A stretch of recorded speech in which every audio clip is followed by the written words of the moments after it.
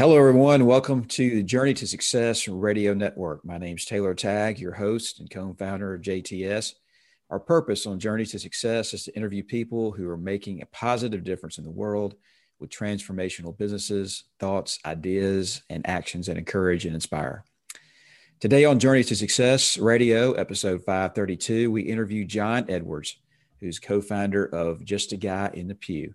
Now, John is a founder and executive director of Pew Ministries, which is a Catholic apostolate with the mission of bringing Jesus Christ to the person in the pew. John is also a speaker who's been featured on Catholic media, such as Rise, the Guadalupe Radio Network, the John Leonetti Show, Hard as Nails, and EWTN's Catholic Cafe. Now, John is a host of the popular Just a Guy in the Pew podcast, which you can find it at Just a Guy in the Pew, that's PEW.com. And he's a columnist also for the West Tennessee Faith magazine. He's also co-founder of Virtual Catholic Conference. And John's greatest blessing is being a husband to Angela and father to Jacob, Allison, and Caitlin. John lives and resides in Memphis, Tennessee. So, John, welcome to the program. How are you today? I'm doing well. Thanks for having me, Taylor. It's always good to be with you and good to see you. Great to have you on the program. And I know that we want to find out all about the Just a Guy in the Pew Ministries and really approach this from two angles. One is the ability to create your own business as an entrepreneur and small business owner, and then the second half is the mission of Just a Guy in the Pew, the faith part of bringing Jesus Christ to all kinds of different people. So we want to hear about that as well. But Sure. If you could just start off, just kind of give us an idea of how did Just a Guy in the Pew start? What's the story there? Okay. Well, that's a long one. I'll try to shorten it up for as much as I can. But, Taylor, I was a guy that was born and raised here in Memphis, Tennessee, grew up in Midtown Memphis on Peabody Avenue. My parents lived in the same house there for 40 years until they retired, but grew up Baptist, going to Union Avenue Baptist there in Midtown, and just loved the faith. I was from the time I was young, I was all the way up to 18. I was in the church all the time. And when the doors were open, that's where my community and my family was. And just spent all my time there. When I wasn't playing sports, I was there. So along the way, as things happen, children get older, you start to get into your teenage years and start dreaming of what's going to come in your life and college and all those things. And for those of us that live here in Memphis that are listening, that it's sort of a melting pot for the SEC here in town. So a lot of people went to SEC schools, their parents went to SEC schools. So a lot of my peers decided to go to those schools out of town. And pretty quickly in my life, I was left here just for the first time in my life without community, without anybody around that I considered friends. I'd grown up going to an Episcopal school, and it just, for whatever reason, I didn't have a lot of friends there. There was a lot of money there, and my family didn't have a lot of money. So there was just some differences there that I just didn't fit in. I talked about Jesus a lot, and other people were talking about other things. But long story short, when it came to the college years, all my friends, shot out of town like we talked about. And so I had a decision to make. What am I going to do with my life? And I started working for Napa Auto Parts when I was 16 years old. My father worked there 45 years, and he just kind of said, look, you're 16, get a job. So, so at the time you were able to do that then. And so I was able to grab a job there and was working in a warehouse, loading trucks in the summertime between, high school years. And that continued into college. And when I got to college, I realized for the first time in my life, I was around thousands of people and I didn't know a soul. I was very lonely, very isolated. Very quickly, my identity as a follower of Christ just kind of disappeared. I was searching to be anything to anybody. And it led me into joining a fraternity, because that was the one person I knew left in town was the Rush chairman for a fraternity on the University of Memphis. So I did that. I just threw myself into that, and along came a lot of the other stuff that comes with joining a fraternity, the partying, the drinking, the, dating around, and just the other things that come with all of that, without getting into too many details. But Taylor, I made some mistakes. I started drinking a lot. I started doing drugs. And there was a night where I made the decision to do cocaine. And it was one of the worst decisions of my life. It was one that followed me for 17 years of my life. In the middle of all this, I wasn't doing very well in school. It wasn't because I wasn't able to. I just lost the desire. All I wanted to do was have a good time and just life was in the moment then, right? So that's what I was doing with my life, was living in every moment and jumping from alcohol and drugs, everything else, in search of finding an identity, right? I'd lost that community and where my identity was grounded. So I was doing everything I could in college to be whatever I could to anybody else, right? I mean, we talk about a lot when you go to college, there's a freedom aspect, you get this freedom, but freedom's a good thing if you know who you are, but it isn't if you don't. And I didn't. Where I thought I'd known who I was for a long time, I quickly lost that. So Taylor, this whole time I'm working for Napa, and I'm working the warehouse. I worked my way up to an assistant to actually warehouse manager. It's making $35,000 a year as a 20-year-old kid, which is a lot of money when you're in college, and a lot of other people don't have any money, so Yeah. you're kind of the guy that can buy things, drive places, do stuff. So people were attracted to the things that I had. And in my mind, they liked me for who I was. But come to find out, it was a lot of what I could do for them. Monetarily wise, I could buy drugs. I could buy our way into clubs. I could do whatever. So, college for me, I just all of a sudden said, you know what, I'm wasting my father's money. I'm not doing anything here. I was one of those people that never knew what I wanted to do with my life.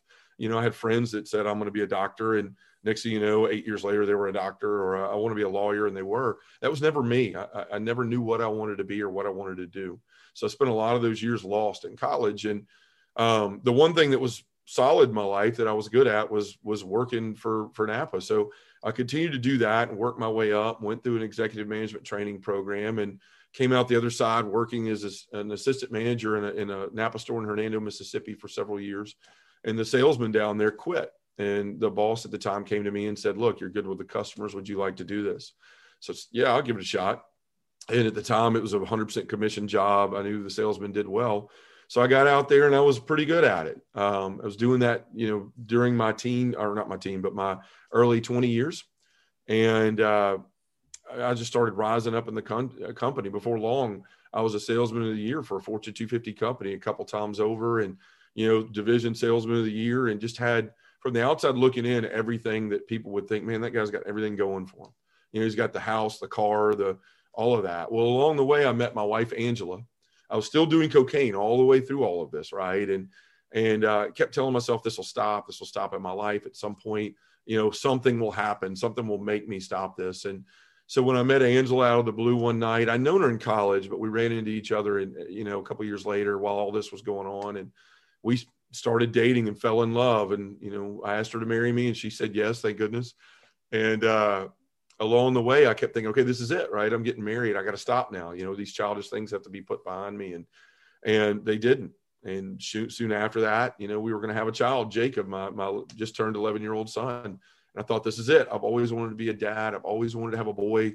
This is it. I'm going to stop. Well, that didn't stop either. A couple of years later, Angela calls me and says, hey, we're pregnant, but it's twins. And I'm going, oh my gosh, like, what am I going to do with this? But it was one of those moments I thought, this is it. Like, I've got to quit now. I've got to quit these drugs. I'm successful. God's given me all these things. And I just didn't. I kept going and kept going. I didn't realize that, as much as I was doing this, for anybody that's ever struggled with an addiction, your mind has a way of telling you that you're okay, that you're good, that it's nothing to worry about. And pretty soon you can start believing that. And that's how you become an addict, is believing those lies. Long story short, I wound up having a couple of nights where I was in the midst of this success and, doing these things at night, drinking a lot of beer, hiding this cocaine use from my wife and my family. But there was a couple of nights where I had some panic attacks, and, I thought I was going to die. I thought I was literally going to die. My mother had passed away during this time, and that hit me really hard. I hadn't gone to church since I joined the fraternity. My wife was Catholic. She said, the guy I'm going to marry is going to be Catholic. So figured I was the man for the job. So I went through RCIA and did everything you need to do to become Catholic, but I never really made that transition in my heart. And when my mother passed, I really started hating God. I thought, why would you take someone like her that is good, that has put everyone else first in her life, that loves you, and then you have somebody like me that is a liar and a duplicitous person and all these things that were going on in my life. I was like, why would you take her instead of someone like me when there's people like me that exist? And so I began a hatred of God. I basically told him, I will never worship you. I will never follow you. I will never do anything to love you. And it drove a wedge in my marriage because I quit going to church, and I wasn't the spiritual leader of my family at all, like we're supposed to be as men. And along the way, I had those 2 panic attacks. And the second one was 2 nights in a row. I'd been up all night doing things I shouldn't have been doing. And I remember thinking I would rather die right here than my wife to find out, what I've been doing. So I made the decision the next night to go to a local men's conference, Taylor, you've been a part of for years, Men's Morning with Spirituality, with the sole purpose of going to confession. I'd been once, and that was because we have to do that through RCIA, the Rite of Christian Initiation in the Catholic Church. So I went for the sole purpose of trying to find a priest that I didn't know so I could spill my guts on all of this and hopefully change my life. And that's what I did. And a few days later, I'd kept my promise. I went home, I poured out the drugs and the alcohol and threw away the cigarettes I smoked at the time. And, I was going to change my life. And I did for 4 days. But very shortly after that, I was at work and I sold something huge. I've been waiting on this customer that was going to, I talked him into expanding his business. He was going to add another 100 by 100 on his shop. And that came with tons of equipment needs and things like that were going to be a huge sale for me. I think it was around $250,000, and that was going to be a massive amount of commission. So he gave me the yes that day, which was that Thursday following the conference, and something fired off in me. And I thought, okay, I'm going to go celebrate, right? Even though I knew I had promised God I was done, I was going to go celebrate. So I stopped at my dealer's house on the way back, which was on the way back home, supposed to be picking up my son. Avoided that responsibility, went and picked up drugs. And about 5 minutes later, as I'm driving down the road, I was pulled over by the police. They'd been watching his house, and I was thrown in jail, taken down to organized crime, and then down to jail in downtown Memphis. And my wife had no clue. There was an officer that was kind enough to let me call her before he took me into the actual detention center downtown. Told her what had happened. She basically told me she hated me. She knew something had been going on, but she didn't know what. So this was Holy Thursday. This Thursday was Holy Thursday in the Catholic Church. That's a big deal. In all Christianity, I'm sure it is. But I went to jail that day and then stayed there until Friday. And it was in that jail cell when, I think I was taken to a cell at about 4 a.m. It's when it got real to me. As a salesman, I've always been able to talk my way out of things. I thought for sure I would talk my way out of that. That wasn't the case. When I put on scrubs and went into a cell at 4 a.m, I knew this is it. I'm looking at these bunk beds and stainless steel toilet and all this stuff and a 6x6 cell. And it's too much to handle at the time. I hadn't slept in 24 hours, hadn't eaten. And I just threw a blanket on the bed and laid down on it and threw another one over me and passed out by the grace of God. And, Taylor, the next morning I woke up and sat up and hit my head on the bottom of a steel bunk bed, and I thought I'd had a nightmare, right? When I was still laying on my face. And so I thought, oh, good. It was a terrible dream. I'll never do drugs again. Thank you, God, for giving me that dream. So I can change my life. Well, when I hit the bottom of that bunk bed, I realized it wasn't a dream. It was a nightmare. And I threw my legs over the side of the bed and saw a cinder block wall right in front of me. And I just began to panic, right? The same way I'd felt those 2 nights. It just started rubbing my arms and, rocking night and nothing, and just realizing what I was going to lose in my life, my job, my family, my wife, everything I held important in my life. I'd spent so much of my life lying and wearing masks and just being a chameleon among men. I could feel all of that crumbling around right now. I remembered the pictures they took of me the night before, the things you see on Law and Order with the numbers and the mugshot stuff. And I thought that's going to be somewhere. Somebody's going to see it. My life's over. And Taylor, in that moment, it was just crazy. As I was rocking, 100 miles an hour and felt like I was going to have a heart attack, really felt, entertaining the idea of suicide. I mean, there was a lot of that going on. And, man, just in that moment, like all of a sudden I felt myself stop rocking. And there was this moment of peace that I shouldn't have had, like this just calmness that came over me. And the truest words I've ever said came out of my mouth. All of a sudden I just said, well, at least now I don't have to lie anymore. At least now everyone will know who I am. And it felt like just years and years. I mean, I'd been doing cocaine for 17 years. I was arrested when I was 37 years old. And I'm 42 now, so it hadn't been that long. It's been 5 years ago. But it just this tremendous weight of finally saying, at least now everyone knows. And so I began to think in that moment, like, all right, all I can do, I can't control any of that in here. All I can do is have a conversation with Christ, which I haven't had in a long time. And I really felt like he was there, right beside me the whole time. And I remember saying, I'm sorry, I'm sorry. I've said, I hated you. I'm sorry. I've allowed my life to get like this. I'm sorry that, this is happening for my family and for my wife. And I just, Lord, if you would just give me an opportunity to be the person I should have been all this time, I promise you, I will change my life. I'll be different. And, I just kept saying, I'm sorry. And as I've looked over this and as I've gone through healing and worked with people on things like this, I almost could see Christ everywhere. And the officer that gave me my phone and my wife that, eventually plays into this and some more. And I just remember Christ sitting there almost looking back saying, John, it's okay. Like, that's what you needed me to be in that time. And I was that for you. But now I need you to be something for me. And so I didn't know what that was at the time. I just agreed I would give him my life and I would do whatever he wanted me to do. Shortly after that, my wife showed up to bail me out. And there's a lot more to this, but I wound up going to my father's for Easter weekend, got out of jail on Good Friday, which is, if you look at the whole narrative of arrested on Holy Thursday and out on Good Friday, and just, it's crazy. But I went to my dad's in Mississippi, went to a church service down there where a priest came up out of nowhere that I'd met one time in my life years before and said, I don't know why you're here alone where your family is, but God wants me to tell you everything's going to be all right.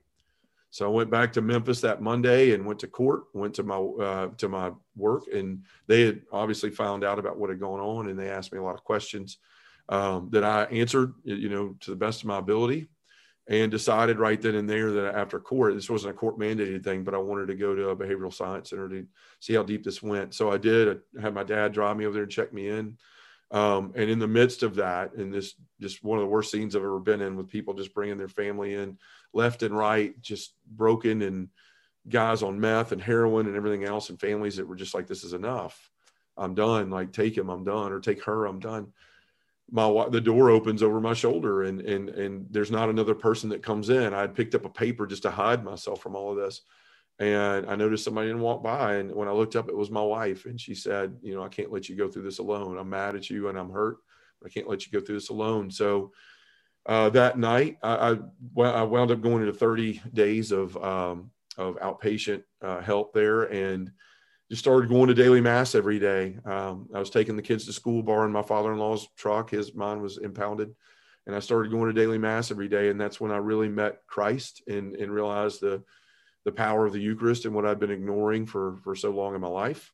And I began to change my life. I began to read the scriptures, and all of a sudden, all this stuff I'd done as a child, as a Baptist, started pouring back into my life. And I don't know, God just started taking me in some amazing directions. And a year later, I wound up going back to that very men's conference. And there was a young man that had been in trouble with drugs and alcohol that got up and spoke. And it just really, the courage that young man showed, it just inspired me.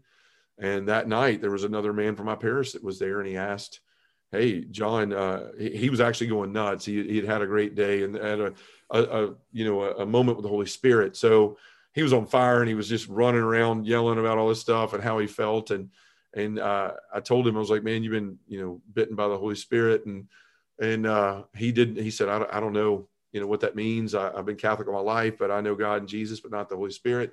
Can you tell me about it? So we went and had dinner. And I told him about it. No one knew in my life I'd been arrested. I hadn't shared that with anybody in my parish or anything. I was afraid of what might come of that. But I shared it with him that night, and I thought he was going to get up and walk away. But he said, man, that's amazing. We got to start a men's group. So I go to Holy Rosary Parish here in Memphis, and he convinced me a week later to call a bunch of guys into a room and basically share with them what I shared with him. And I got up and became vulnerable and shared all of what I just shared with you in more detail. And every guy in that room stood up after I was done. I thought they were all going to leave. I said, look, I know you didn't know why you were here, and I could tell by the look on your face, a lot of you were freaked out, but I just felt like I had to share this. And I think we need to start something for men, because I can't be the only guy that struggles with things like this in my life, no matter what it is. And I sat down, I was crying, and it was a mess. And one after another, every guy in that room stood up and said, hey, I'm struggling with pornography, or I'm struggling with alcohol, or I'm going through a divorce, or I'm this, all the way around the room. And it showed me that that's the power of vulnerability. And so we started running this group, and next thing you know, we had 30 or 40 men coming on a regular basis. We had a lot of people from other churches coming that actually converted to Catholicism because they said, I finally found a place where I can be real and be authentic and be myself and be accepted. And like, I've wanted that for so long in my life, Taylor. And so, out of that, I started to realize that, the way a lot of us have been raised, if you're my age or older, I'm 42, we had fathers that, told us, hey, you got to work hard. You got to never complain. You don't have feelings, keep your head down.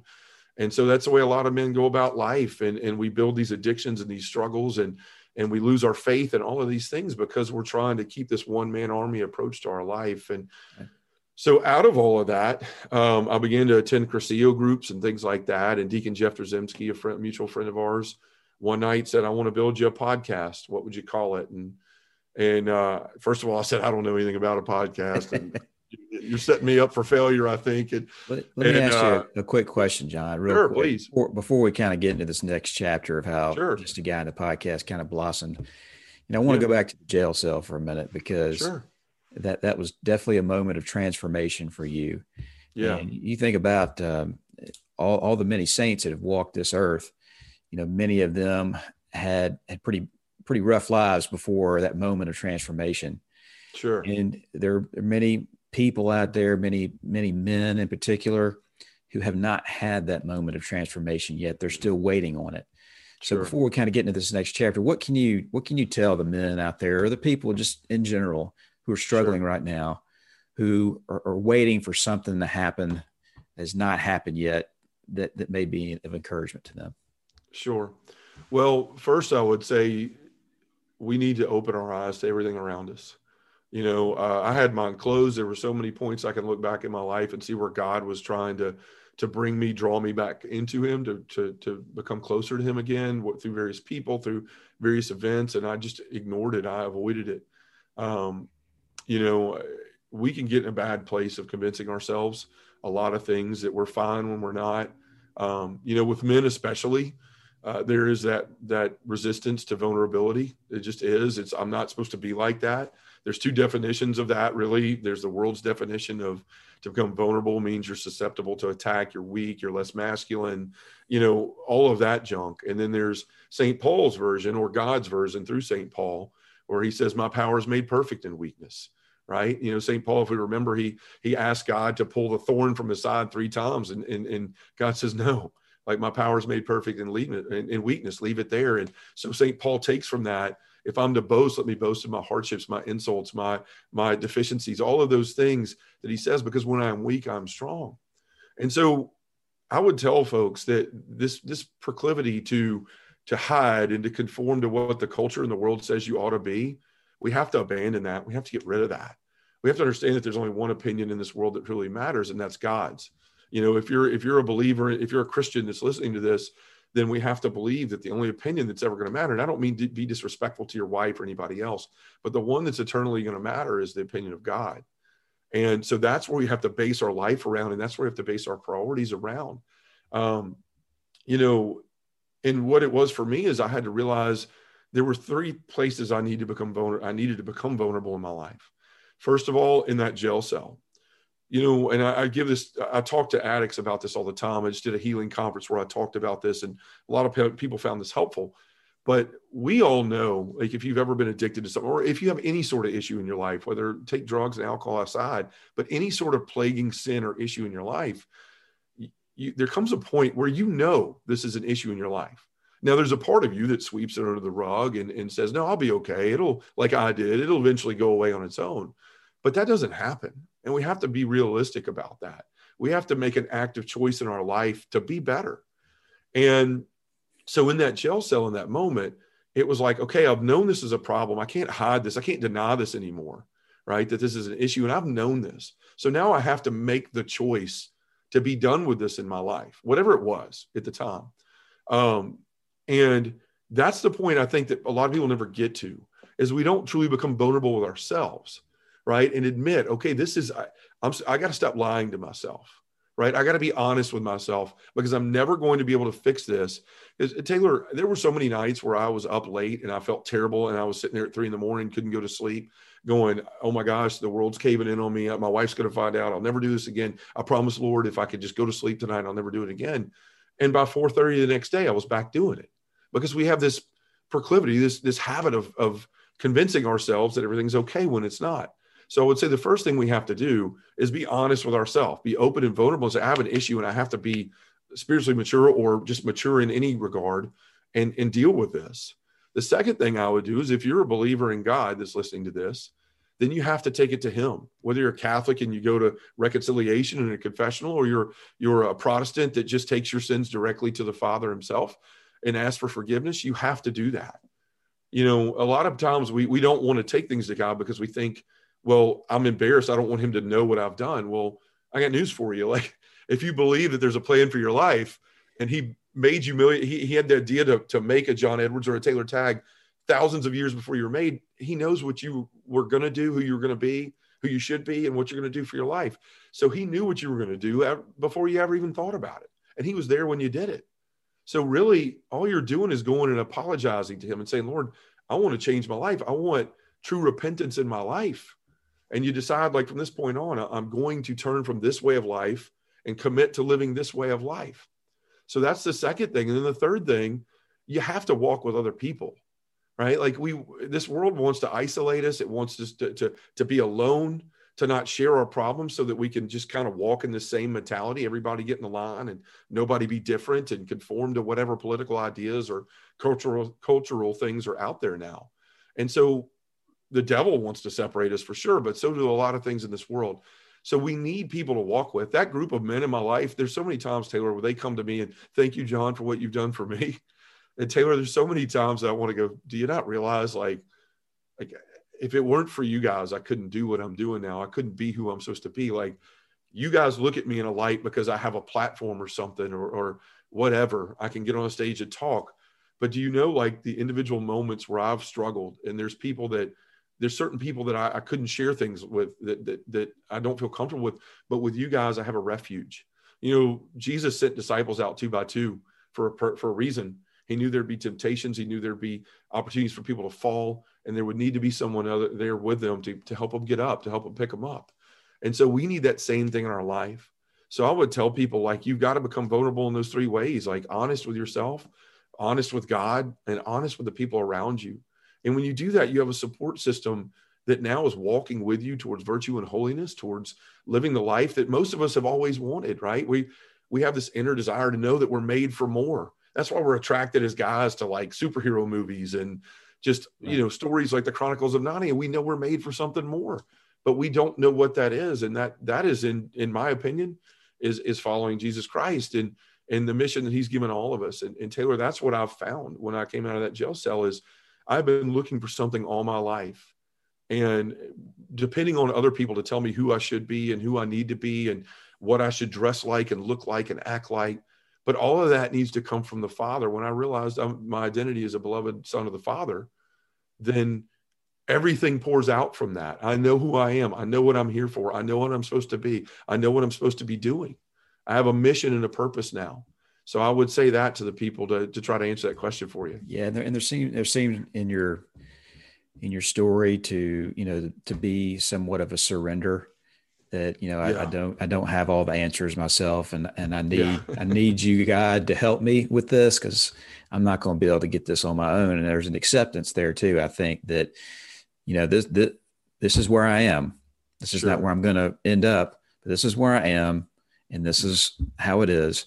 But now we can go in a different direction because I've got some help, not only from God, but from other people, like you said, walking with other men, other groups that are walking the same path that you are. It may be a little different story, but we're all kind of walking on the same journey in a way. So tell us a little bit about how just a guy in the pew kind of blossomed out of this. Sure. And that's on your point on surrender, that you're exactly right. It comes to a point where, some of us just have to be brought to our knees, like I was. And in that point, surrender is not a one-time thing. Conversion is not a one-time thing. It's something you have to get up every day and continue to do. That's one thing that allows me to keep doing what I'm doing, is getting up every day and saying, Lord, I give my life to you. Like, whatever you want from me, I'll do. It's hard. It's scary. I freak out every day, like going, I don't know what's coming. I don't know necessarily if this stuff I'm doing is going to continue to provide for my family and support my family and all of that stuff. But you just get up every day and you give it to God and you trust him. And he hasn't let me down yet. You know, we don't always get what we want, but that what we want is not always what we need. Right. So That's right. But starting with the just guy in the pew. So like I said, I started going to mass every day, and it was there that I really felt for the first time. I'd been to so many Catholic masses and ignored them. Right. I was sitting there thinking, what time do the Broncos come on? Are we going to be home in time? Or, what do we have to get at Kroger and how can we get home quickly? Or all those things. And I missed the beauty of the Catholic mass for 10 years. For 10 years, I ignored it, And so one of the first days, when I was taking my kids to school and was out of the behavior science center, I walked into a daily mass. I was trying to hide from the world. That's really what I was doing. Customers of mine had found out at Napa. They continue to allow me to work there, by the way, because I had not been in trouble before. And so I was on the verge of having to go back to work with all these people that were finding out what I had done. And I had signed something at work that said I would not disclose any information to anyone, or I would lose my job. So I had all these customers that had seen the just busted pictures or whatever, and were texting me all kind of things, cussing me out, calling me a crackhead. I'll never buy from you again. People I'd had a relationship with for 20 years. So this one day when all that was happening, I walked into the church and I just said, I'm going to go in here and hide. And in that moment, there was about 10 people in the church, and they were all 70 plus, I would imagine. And for those of you, I'm sitting down now, but I'm 6'8". And at the time I was 37 years old. And I walk into this church and I begin to kneel and pray. And as mass goes on, for the first time, I heard every word of it. You could have heard a pin drop in the church. The homily spoke right to my heart. I began to cry. I began to sob all through mass, like annoyingly disturbing mass sobbing. I went up and took communion. And afterwards, I came back to the pew and knelt and prayed so hard, Taylor, that I didn't realize mass was over. They ended mass and processed out. And I felt a hand on my shoulder, and it was Father James Martell that was at Holy Rosary at the time, who came over and asked me to go to confession. So I did. And I shared with him everything that was going on in my life. And he looked at me and he absolved me of my sins. And then he looked at me as I got up to leave, and I said, well, thank you, Father. And he goes, no, we're not done. He said, you're going to start coming to daily mass every day at 8:15 because you're off work 30 days until this is all decided and figured out. You're going to become a lector, which for those who aren't Catholic means reading the Old Testament or New Testament readings before the gospel in mass. And he said, you're going to come to confession once a week. So I started doing that, started showing up to daily mass every day and lecturing pretty much every day. And eventually, you got a 6'8" guy standing up in the first pew of mass every day. People start to go, what is with this guy? So very quickly, I would start hearing the footsteps after mass. I was praying coming, and initially I could almost count 3, 2, 1, and they would stop. And somebody would touch my shoulder, and I'd look up, and it'd be an older lady or gentleman, and they would say, excuse me, son, are you in the diaconate? Which meant, are you studying to be a deacon? Or are you in seminary? Which meant, are you studying to be a priest? And I would say, no, I'm just a guy in the pew, and that was just my answer, was I'm just another guy in the pew. So when I started going to these groups like Crescio, and our men's group was going well, we had tons of guys coming. It was sort of spreading around the diocese that we had a really dynamic and unique thing going there in our parish. I was in my Crescio group one night, and I was sharing about men and all the things that were going on, and men began to share all their struggles. We used to write them down on pieces of paper and put them in a bag. So guys that were maybe dealing with something that was more about lust or something that might've been more embarrassing, they wouldn't have to say, hey, I'm the guy that struggles with this.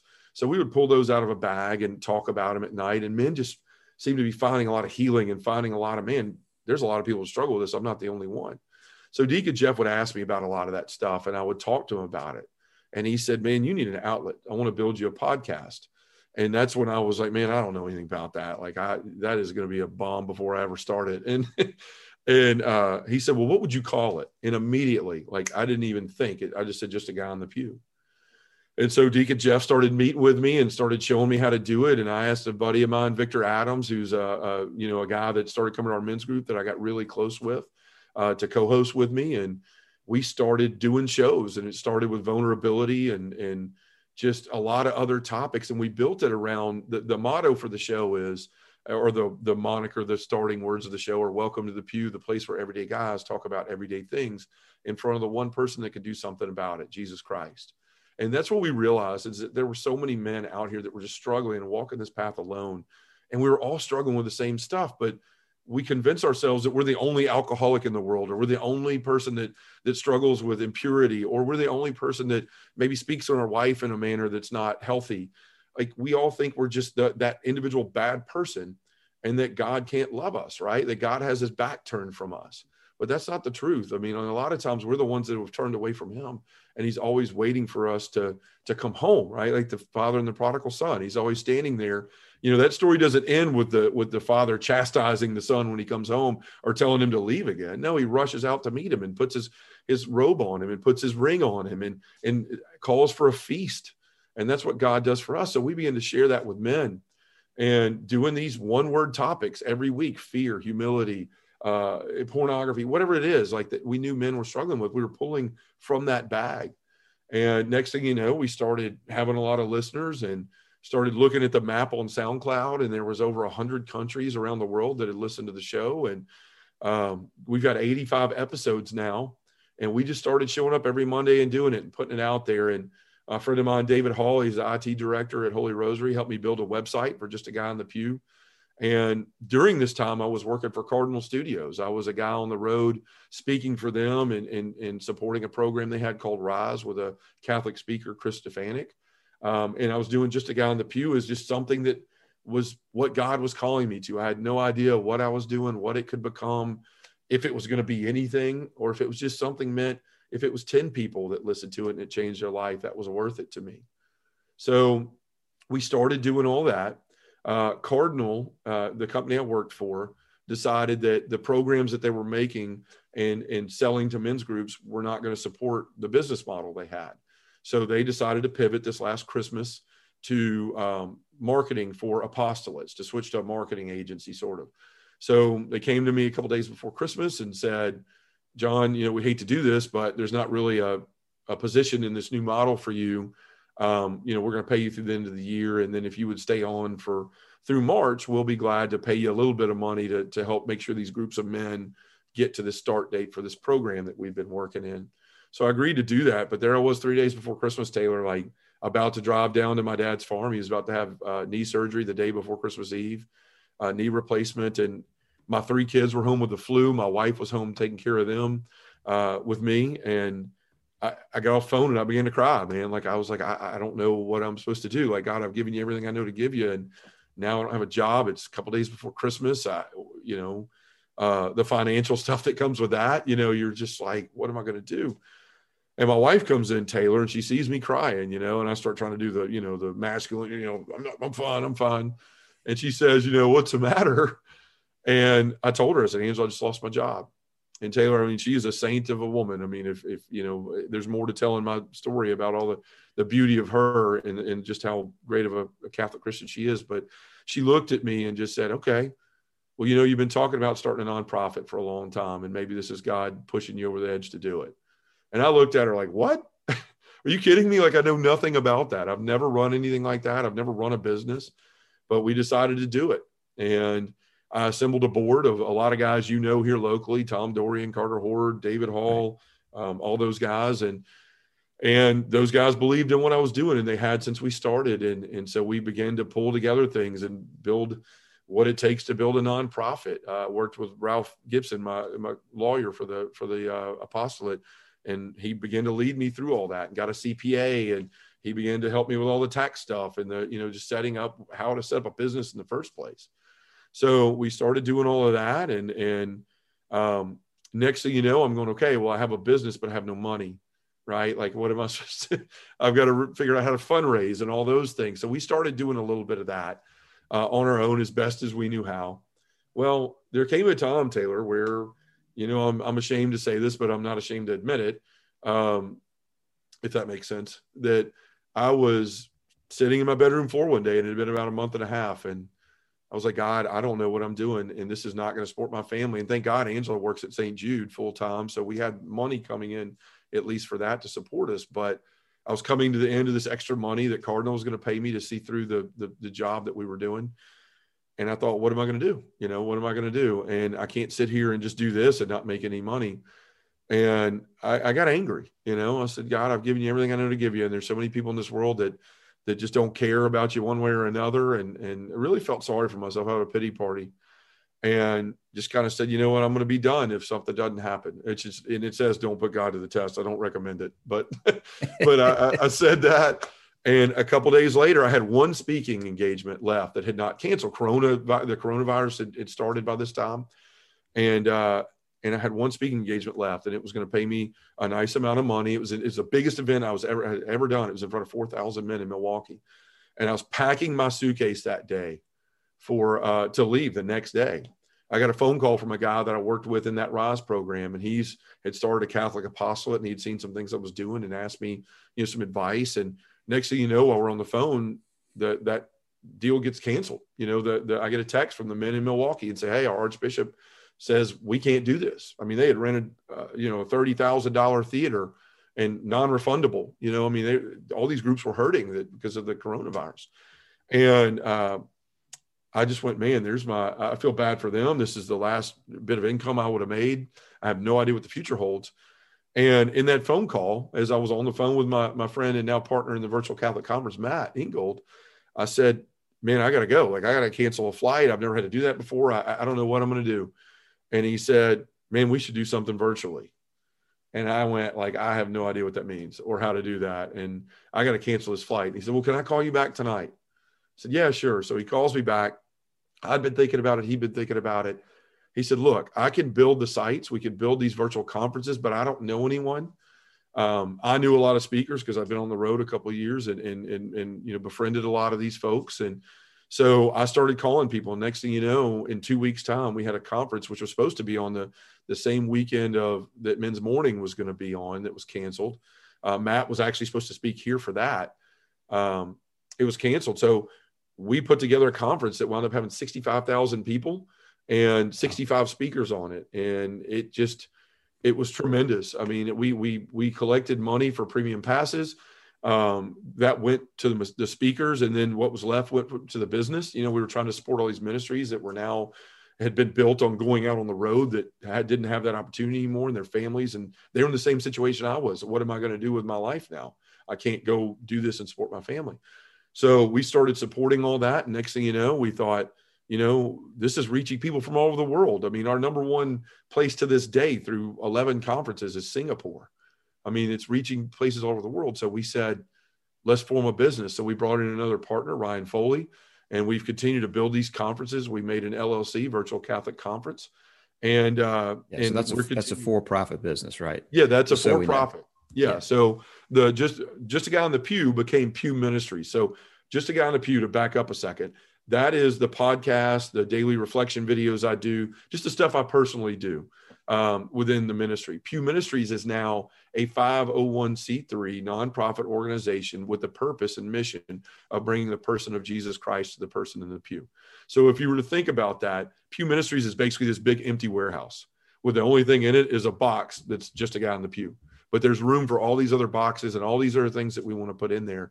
And so we're going to start doing some things with Deacon Jeff Drzymski, and I'm going to start building some courses on how to lead men's ministry, things like that, that we're going to continue to put in there. But Pew Ministries is going to be a place where it doesn't matter if it's me or not. People who are talented, people that want to serve the Lord, people that, like Deacon Jeff has RCIA skills where he could train and teach people to really love the Catholic faith. And he has 50, 60 people a year. That's a place for him to come in there and be able to have a sandbox for that, right? It's not just about John Edwards. It's about whoever God calls with a skill set to be able to come in and help the mission of introducing that relationship to Jesus Christ.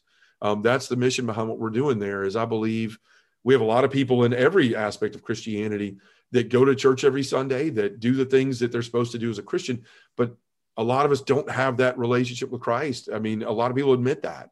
I go because my parents went, or I go because I want to go to heaven, or I go because it's just something I've always done. So we want to introduce the person of Jesus Christ, that personal relationship, no matter where you're Catholic or Protestant or whatever. We want to introduce you to Jesus Christ. And so that's the mission of Pew Ministries. So that is going on in the midst of the VCC thing. And now, we've signed deals to do 20 something conferences next year for the for-profit. And that's where I am, Taylor, like just trying to give my life to both of those things and serve the Lord in whatever way that he's putting in front of me at that given moment.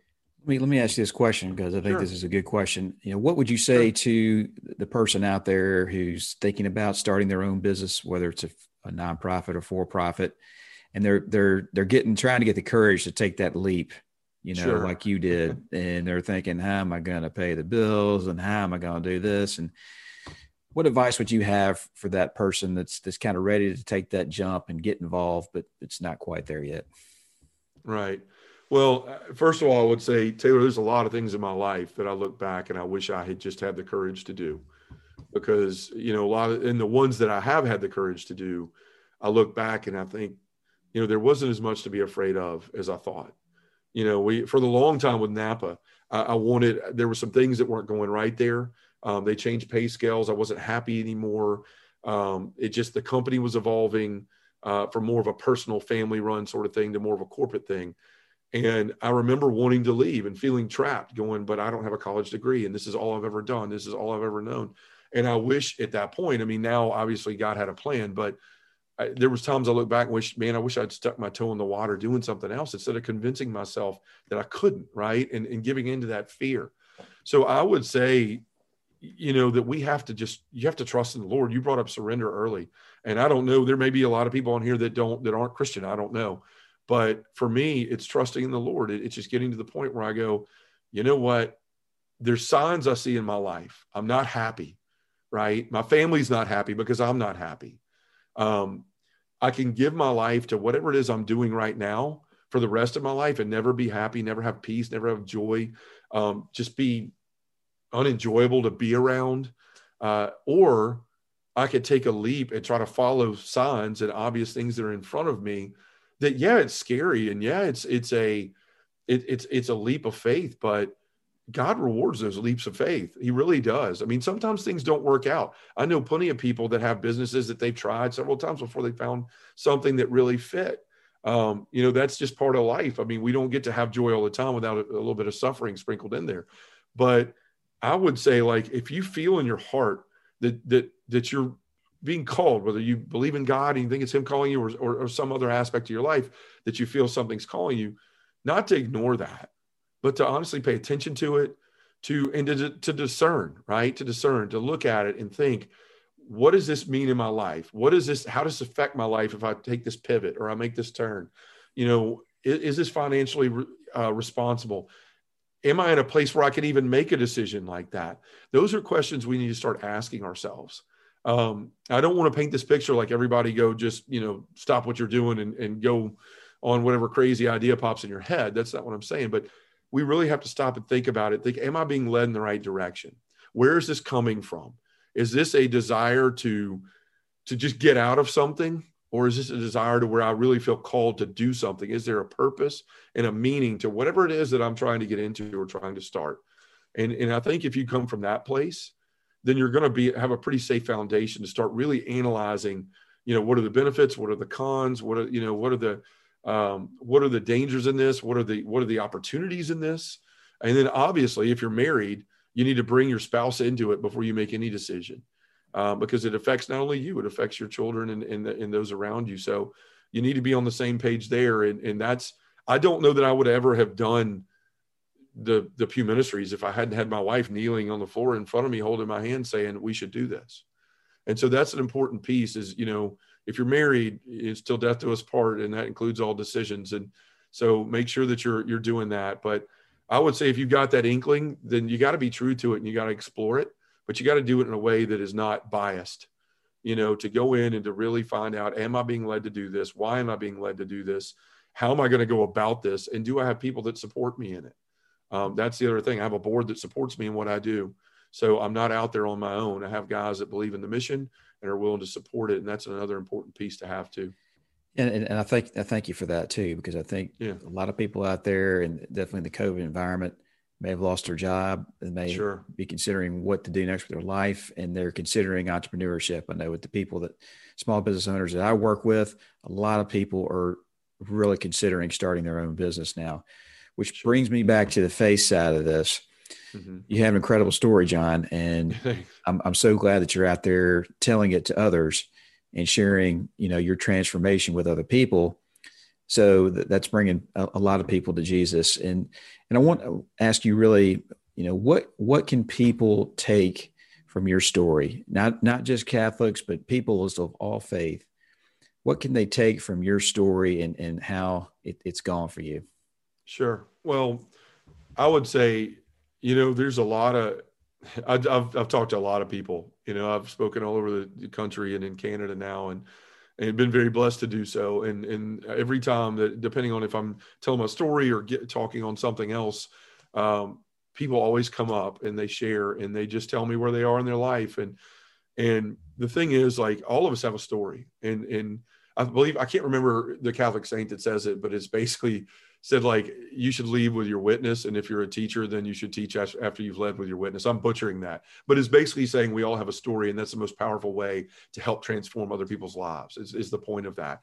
And I would say, look, here's the thing. I was 37 years old. I didn't think I had a way out. I didn't know I wanted out, but I didn't know how to get out. I was afraid of losing everything. I thought there's no way that God could ever love me, that God could ever want me back, that I was just the furthest thing from what he would want in a follower or disciple. And that's all lies from the devil. The devil gets in your head and he tells you you're worthless, you're not good enough.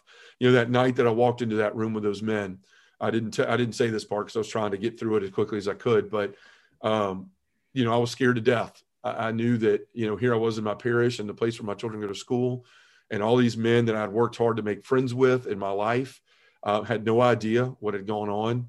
And I was about to go in that room. And as I walked to that room, it was a time of year where it was dark and I could see them inside, but they couldn't see me. And I reached for the door. And as soon as my hand hit the handle, I started hearing those voices. Don't open that door. If you do, you're going to lose everything, right? You're going to lose everything. Your kids are going to be kicked out of school. Imagine what it's going to do to your wife. It's going to embarrass her. Look what you're going to do. You're being selfish right now, right? Don't do what you're about to do. You're going to lose everything. You're going to torture yourself. You're going to be in pain the rest of your life. And Taylor, I physically let go of that door and took 3 steps back towards the car. And all of a sudden I heard a whisper in my ear, that quiet voice. And if you're a Christian that's familiar with Old Testament scriptures, you hear Elijah talk about, he was on the mountain and he heard there came the storm and then the earthquake, but it was in the whisper that he heard God. And I just heard this, John, turn around. You told me when you walked out of that cell that you were going to walk out of it and do what I asked. And so I turned around and I went and I grabbed that door. And what it showed me, Taylor, is that, like, where I was in a physical prison cell, in that portion, in that time of my life, of brick and mortar and iron bars and all that, like, we're all walking around in a prison cell of our own fears, our own worries, our own strives, our strifes, our own mistakes and failures. And we constantly beat ourselves up with that. Like, if we could see, if our thoughts could become a person sitting next to us on the couch, I think most of us would probably have committed homicide at some point in our life, because those thoughts, they accuse you. They convince you you're not good enough, that you're not good enough for God's love. And so what happened when I opened that door and I walked in that room and I shared with those men is I realized that so many times in my life, when I tried to open that prison door, that virtual prison door in my life, that the devil had shown up to poke and prod these different things, right? Like, well, what if they find out about your pornography use? Or what if they find out about your drug use? Or what if they find out about the way you really are to your wife and kids, that you're not a great father? What if this whole thing comes, crashing down? And so I would let go of that door handle all my life. And because he would convince me that outside of that cell, there was nothing but pain and torture and loss and grief and just miserable life. But what I found out, Taylor, is when I became vulnerable in those ways that I shared with you earlier, when the devil showed up again that night, God was there saying, I love you. You're my beloved son. I'm the one who gets to tell you what's right with you. I'll never tell you what's wrong with you. I will tell you what's right with you.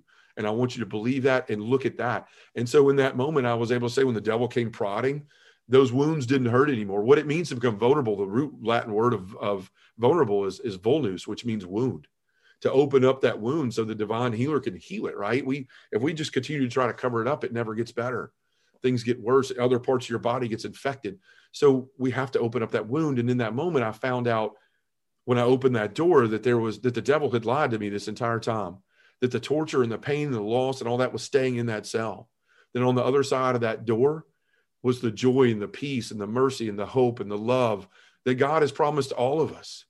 And so I would say to people, like, there's a tendency right now in your life. You may be 60, you may be 50, you may be 32. I don't know. But the bottom line is, a lot of us convince ourselves that I've lived this way, I've been this way, there is no redemption, there is no way for me to change my life. How many times in your life, Taylor, have you heard people don't change? I'm here to stand in front of you and tell you that's not true. People don't change on their own, but they change with the power and the love of Jesus Christ and the surrender to that. And so I would tell people, like, don't buy into that mess, right? Don't believe all those things that you've told yourself over these years about how you're unforgivable and all that junk. Clear that out of your head. You're in control of your own thoughts, right? So many times we think that, and it's almost like sin and temptation, right? Like, a lot of times I hear guys go, well, I was tempted, so I went ahead and sinned. It's like, no, if temptation was a sin, they'd call it sin. That's why it's called temptation. So, like, we have a choice in our life in everything that we do, including what we think of ourselves and how we want our lives to be. But we have to make that decision. We have to stand firm in it and say, I'm not buying into this junk anymore. I'm in control of my life, to the point of choosing what I want to think about myself and whether I'm worthy for redemption. Ultimately, God's in control of your life, but that's what it is. You choose, you're surrendering to one or the other. You're surrendering to the devil and what he's telling you are, or you're going to surrender to Christ. You surrender to the devil, you're going to have a terrible life. And you're always going to think you're not good enough. You can't be any different. And you're always going to think that this is all my life can be. But if you get to the point where you can trust in God and you can surrender to God and give your life over to him, I promise you, he will show you that change is real. It can happen, and it can happen in your life. Amen to that. That's a wonderful testimony. Yeah. And again, I want to thank you, John, for joining us. Yeah. And I'm going to ask you one last Journey to Success original question. What is it? What is it that makes up the heart of this just a guy in the pew ministry and wanting to help people? What is it? What gets you up every day and sets you on fire to go do this work?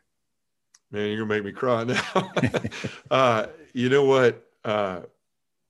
For so long in my life, Taylor, I was lost and I was broken. And I remember every day what that feels like. I've never let myself forget that. Time heals all wounds.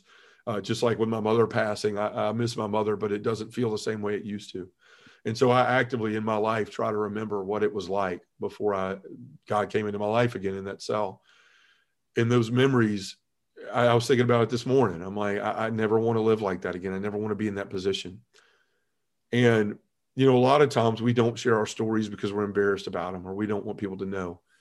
But Ansel and I came to the conclusion, even through all the hurt and the rekindling we had to do and the trust that had to be rebuilt, we found out that through suffering, a lot of times grace flows. Obviously that's obvious with Christ on the cross, the grace that flowed from his suffering. But what I figured out and what God showed me, I should say, is that all that pain was for nothing if it wasn't shared with others. All that, what was it for if it wasn't to be shared with others, to shine a light on the differences that can be made in their life? So, Taylor, I would answer that by saying, I know what it's like to be in those dark places in your life. I know what it's like to feel like you shouldn't exist, and so I don't want anybody to ever feel that. And if they do feel that, then I want God, and I give God permission to use me in any way to get people out of that, to save people from that. That's what I want to do with my life. And just the joy that I've found, like Taylor, I can't, even on my bad days, they're wonderful days, right? Like, it's just, you look at it, it's a whole different perspective. And I want people to know what that's like, that joy, that peace, that hope, that happiness is real. It's real. And all it takes is just giving, God a chance in your life, giving Jesus a chance in your life. So that's what drives me. Is I look around the world today, and when you've been a broken person, when you've been a person that has been duplicitous and hypocritical and all these things that I was in my life, you can see it in others. And you can see that pain. You may not know what it is, but it's there. And I just want to help people get rid of that and understand what joy there is to life if you can just get past all of that. So that's what drives this. I want people to know Jesus in the way that I've come to know him. That's a true blessing. You're a Yeah. good, you're a good man, John Edwards. And Thank you, Taylor. we commend you for all that you're doing. And as well, please go visit John's website, Just a Guy in the Pew. That's PEW.com. And check out his site. I know he's got a membership. You can become a member of his ministry and help him grow it, actually, and Sure. expand the word of Jesus Christ. And so again, John, thank you so much for joining us Yeah. here on Journey to Success. It's been wonderful to have you and to hear your story. And I know this is going to inspire a lot of people. Well, thank you, Taylor. It's you're a great friend, and I appreciate you having me on. You bet. You're listening to Journey to Success Radio, and join us soon for our next amazing success story. Bye for now.